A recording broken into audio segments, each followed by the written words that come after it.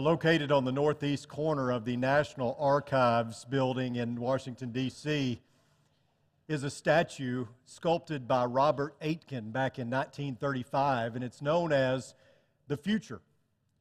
And at the base of this statue, etched in limestone, are these words: "What is past is prologue." Those words sound familiar? If you're a fan of Shakespeare, they might. Those words appear in his work, The Tempest. The idea is that history is a good predictor of the future. What is past is prologue. What has happened sets up what is going to happen. C.S. Lewis coined a term called chronological snobbery. And the idea behind chronological snobbery is that people who live in a certain culture at a certain time in a certain place always think that they're the most special. The time they're in is the best time. They don't really think about their history or what went before them. They think about their time being the best time, and that's it. But folks, we have to remember as Christians, our past is prologue.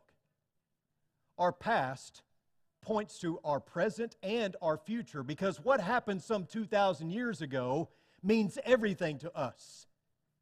Anything else that happens in our lifetime, anything else that happens beyond our lifetime, will never compare to what happened in the past. And I'm speaking, of course, about the resurrection of Jesus Christ, the most important event ever in the history of our world. And that past is prologue to what our future is going to be, right? Our eternal destination, the way that we live our lives right now in this present time, everything is predicated upon what happened some 2,000 years ago. Past is prologue. The resurrection means that life is going somewhere and that there is hope. Over the next few weeks, we're going to be looking at salvation words in our one-word study. And we're going to be looking and dwelling upon Romans chapter 3 quite a bit. And so if you'll look there, Romans chapter 3, beginning in verse 21, reads like this: "But now, apart from the law, the righteousness of God has been manifested, being witnessed by the law and the prophets, even the righteousness of God through faith in Christ Jesus for all those who believe.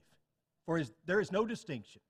For all have sinned and fallen short of the glory of God, being justified as a gift by His grace through the redemption which is in Christ Jesus, whom God displayed publicly as a propitiation in His blood through faith. This was to demonstrate His righteousness, because in the forbearance of God He passed over the sins previously committed, for the demonstration, I say, of His righteousness at the present time, so that He would be just and the justifier of the one who has faith in Jesus. Where then is boasting?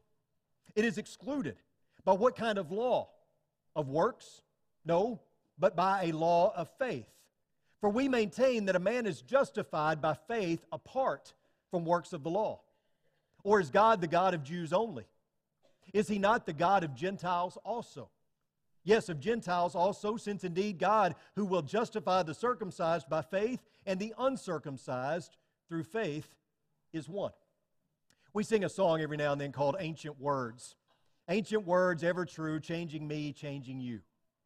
There are a couple of ancient words in this passage: justified and propitiation.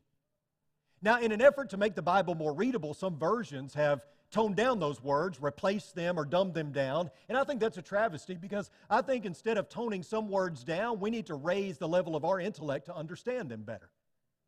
And when it comes to the words justified and propitiation, which we'll talk about propitiation later, but when we talk about words like those, we have to understand and grasp the full meaning, because they mean everything to us. Everything to our salvation. If we don't grasp what it means to be justified before God, then we don't even understand what the past is and how it's prologue to the future.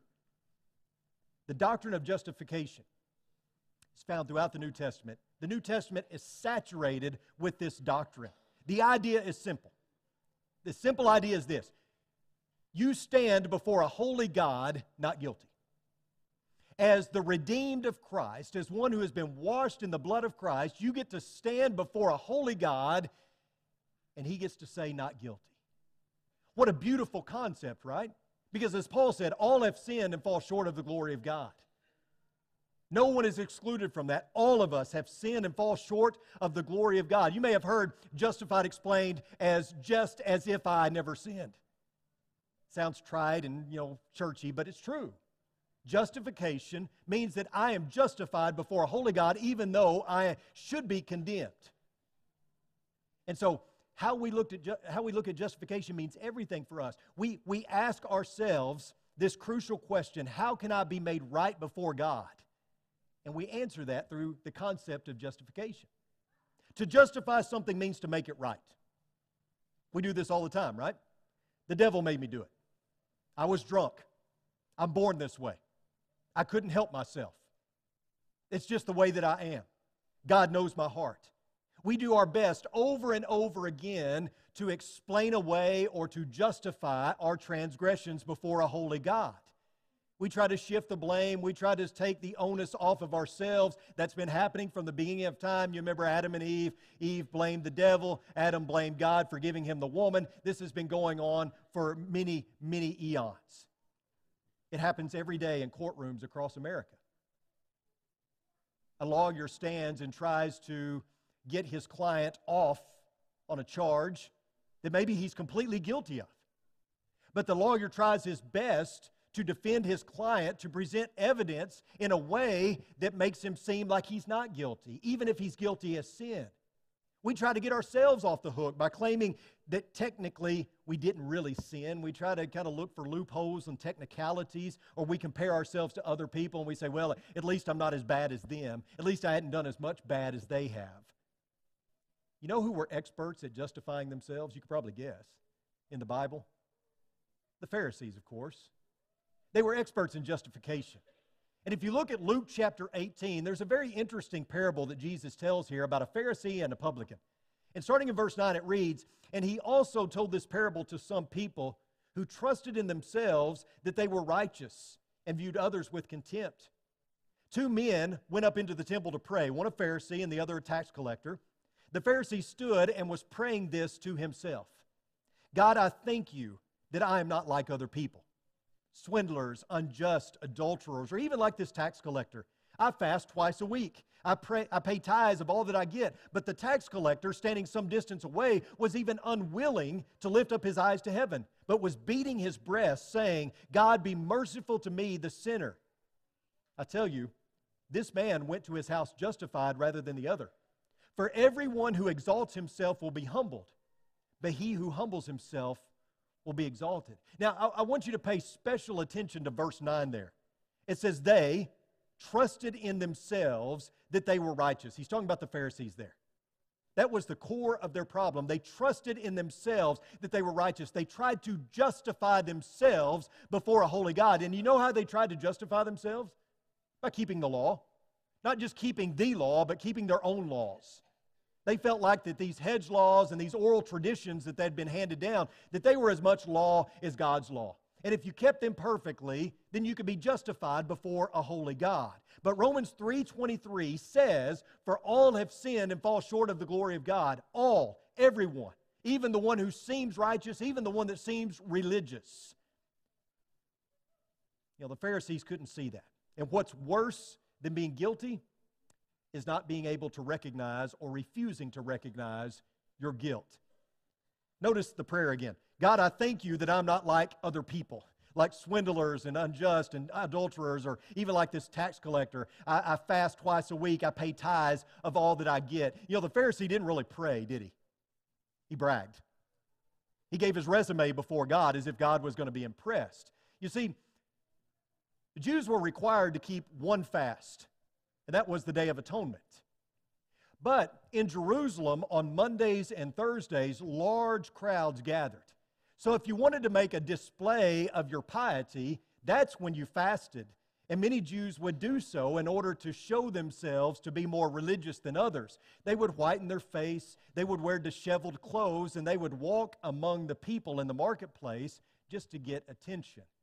The praise from him, oh, look how pious he is. He's fasting twice a week. And then also it was required that you pay the tithes of your produce. But this gentleman here that went up to pray was tithing things he didn't even have to tithe. He wasn't obligated to tithe these things, but he was doing them. You know why he was doing them? So that he could receive the praise of men, so that he could give his resume before God, so that he could justify himself and say, look at me, God, I've crossed every T and I've dotted every I. But God wasn't impressed, because it's not about your religiosity. It's about a relationship. Into the temple walks this lowly tax collector. He prays as well, but his prayer takes a very different tone, doesn't it?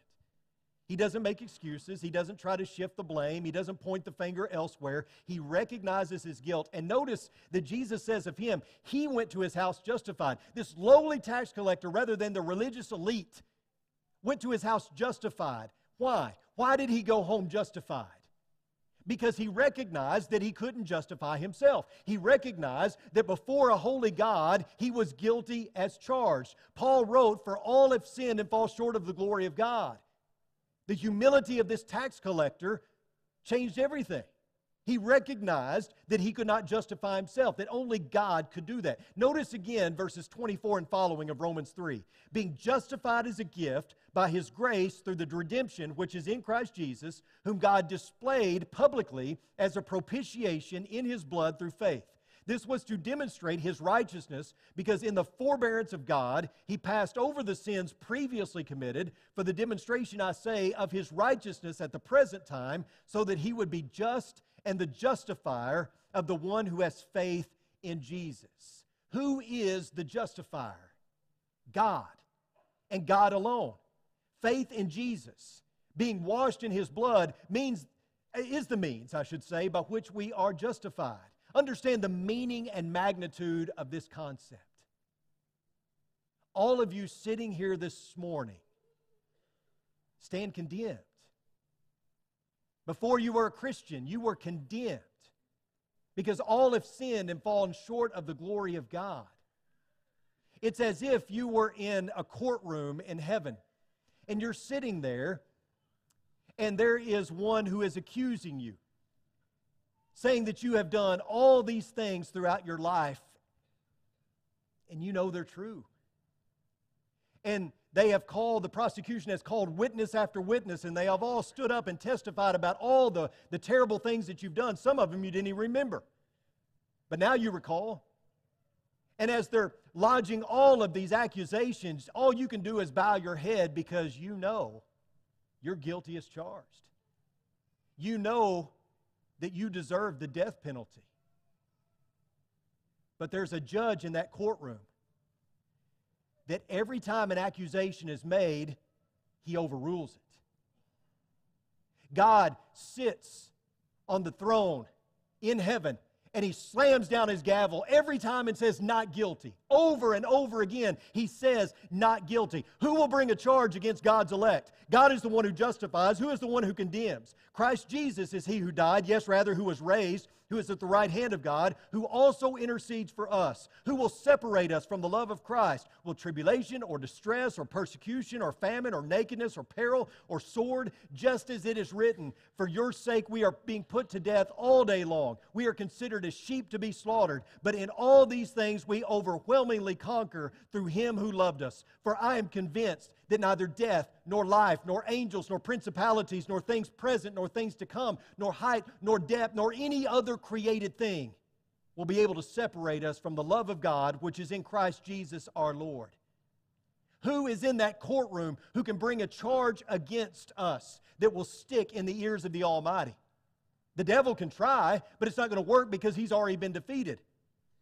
Who can bring a charge against the people of God? Shall the law bring a charge against us? No, because the law was fulfilled through Jesus Christ. Shall the devil bring any charge against us? No, that won't work. Not anyone, not any angel or demon or anyone in heaven or under earth can bring a charge against us in the ears of God, because it is God who justifies. Which means the judge of the universe is on our side. He shouldn't be. He should be against us. For all have sinned and fallen short of the glory of God. He should be in opposition to us, but He's not. A holy and wrathful God is on our side, and He claims that we are not guilty when He sees us washed in the blood of Jesus Christ. Go back to Proverbs 17:15. We talked about this verse very early in the year when we looked at wrath as one of our words. This is where those two words intersect, wrath and justified. Proverbs 17:15, he who justifies the wicked and he who condemns the righteous are both alike an abomination to the Lord. How can a holy God justify the wicked and not be an abomination to Himself? How can He do that? Here's the answer. The gospel. That's how. The judge of the universe knows your heart. He knows every single thing about you, every thought, every hidden action, every sin locked away in the crevices and the recesses of your heart. Nothing is hidden from His side. And you want Him to say what? You want Him to say not guilty? How can He do that? The gospel. That's how. Understand what's going on here. You cannot afford to miss what's going on here. What happens all too often is we know the story so well that we overlook the details. We know the passages of Scripture so well, and we've read them so many times that we miss the forest for the trees, right? It's kind of like the Border Patrol agent who was suspicious of this man that came through all the time. He was in a big truck, and he came through, and the Border Patrol agent searched and searched. He pulled off the wheel wells, he pulled off the door panels, everything, looking for contraband because he was suspicious, but he never found a shred of anything. Year after year, this man would come through in these big trucks, and he would search and search because he knew he was smuggling something, but he couldn't find it. And finally, the day of his retirement came, and the Border Patrol agent sees the man drive up in a truck once again, and he says, you know, all these years I've been suspicious of you. I know you're smuggling something. I don't know what it is, but today is my day of retirement. Why don't you tell me what you've been smuggling? And the man said, trucks. He completely missed it because he was looking for something, and he missed the obvious. And we do that. We know the story. Yes, Jesus came. He lived on this earth. He died, He was crucified, He died, and He was buried. On the third day, He rose again. If we believe and confess, repent, and are baptized, we become a new creature in Christ. We are saved. We know all that, but remember where all this started. You were plucked from the fires of hell. You deserve eternal punishment. All of us have sinned and fall short of the glory of God. We don't deserve to have a holy God on our side. We deserve hell. Think about that. Think about the concept of justification as it relates to your salvation. You were sentenced to everlasting condemnation. And as I've said over and over again, the worst part about hell is not the flames and the brimstone and all that. The worst part about hell is to be banished from the presence of God for all eternity. Notice 2 Thessalonians chapter 1, starting in verse 6. For after all, it is only just for God to repay with affliction those who afflict you, and to give relief to you who are afflicted, and to us as well, when the Lord Jesus will be revealed from heaven with His mighty angels in flaming fire, dealing out retribution to those who do not know God and to those who do not obey the gospel of our Lord Jesus. These will pay the penalty of eternal destruction away from the presence of the Lord and from the glory of His power. Yikes. That was you. Read yourself into that, because before you became a child of God, that was you. You were destined to spend eternity away from the Heavenly Father. But there's been a reversal of wrath. It's as if someone busted into that courtroom and says, I'll take the penalty for you. I'll die in your stead. You don't have to endure the death penalty. I'll take it for you. Because Jesus endured what we deserved. And that changes the game completely. It changes everything. There has been a reversal of wrath. Notice again in Romans, this time chapter 5, verses 8 and 9. But God demonstrates His own love toward us, in that while we were yet sinners, Christ died for us. Much more then, having now been justified by His blood, catch that? Now being justified by His blood, we shall be saved from the wrath of God through Him. Do you realize that much of the letter to the Romans is addressing the two ways in which a person can be justified? Some believe that they could be justified by the law. As long as I kept the law, as long as I crossed every T and dotted every I, I could be justified before a holy God. But you can't keep the law perfectly. That's why Jesus came. It doesn't work. The other way you can be justified is by accepting Jesus, by understanding the sacrifice, being washed in His blood. We'll talk about that concept of propitiation next week, but that appeases the wrath of God. Now you've been cleansed in the blood of Christ. Now you stand before God, a new creature in Christ, transformed. Now you're justified. Too many people are trying to justify themselves before a holy God, and it doesn't work that way. How do you say? How do people do that? One concept that we have to understand that goes along with this is that you didn't earn this. You didn't earn this. And I think this is something that's hard for Christians to wrap their minds around. We believe that as long as I'm obedient enough, that God will accept me. That as long as I perform well, God will justify me. We've talked about it over and over again. What were you before you became a child of God? I know all have sinned and fall short of the glory of God, but in Ephesians chapter 2, Paul makes it very clear that you were what in your trespasses? You were dead. Dead people can't do anything. They certainly can't justify themselves. What can a corpse do? I see Luke's eyes getting big back there. He's like, you're going off script, Chris. I'll get back there, Luke. When it comes to justification, you didn't earn this. And it's not something that you deserve. This is something that when we accept the conditions that come along with the gift, we obey, and therefore we receive. But this is not something that is merited to us. You know, a lot of the religious world believes that we believe that, right? Many in the religious world would say, well, you believe in baptism, therefore you believe you're trying to merit your salvation. Understand that baptism is an expression of faith. It's not a work of merit. We're not trying to earn anything with baptism. I believe with all my heart that you are saved through faith. The Bible tells us that. But the Bible is very clear that faith is motivated by action. And that faith moves you to repent, to confess, to be baptized for the remission of your sins. Baptism is an expression of a saving faith. But be careful patting yourself on the back and thinking that you've done something right before God just because you are obedient. You didn't earn this. You received it. And you received it by obeying the conditions, if that makes sense. This is not mental gymnastics. It's not semantics. This is true that the obedience is the product of a heart that is given to God. The obedience is not a performance to try to earn anything. Sometimes that can be a blurry distinction, but it is a distinction. It's kind of like the gentleman who's sitting in court and he is given the option of either paying a $100 fine or going to jail for 90 days. Now, he has an invalid wife at home and 5 children that need him. He can't go to jail for 90 days. They wouldn't make it without him. And so he tells his story to the judge, and the people in the courtroom feel sympathy for him, so they take up a collection.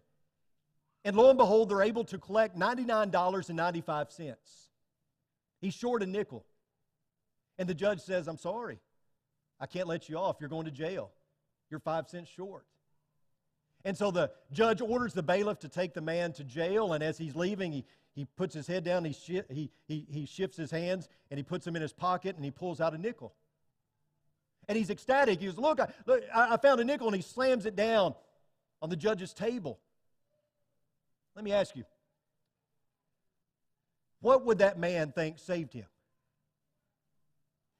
Would he think it was the $99.95 that saved him, or would he think it was the nickel? He'd probably be tempted to think it was the nickel that after all saved him, right? But when it comes to our salvation, we can't even pay 5 cents on it. We can pay nothing. Christ paid everything.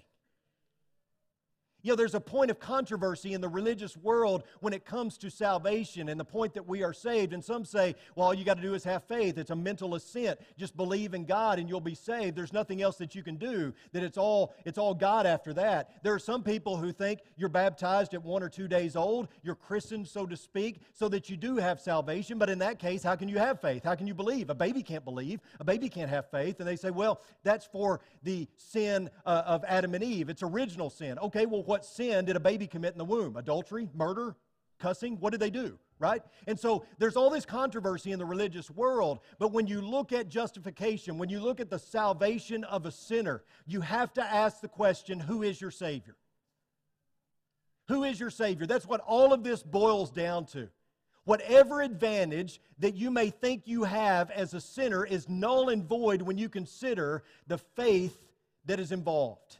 James states very plainly in his epistle that faith without works is dead.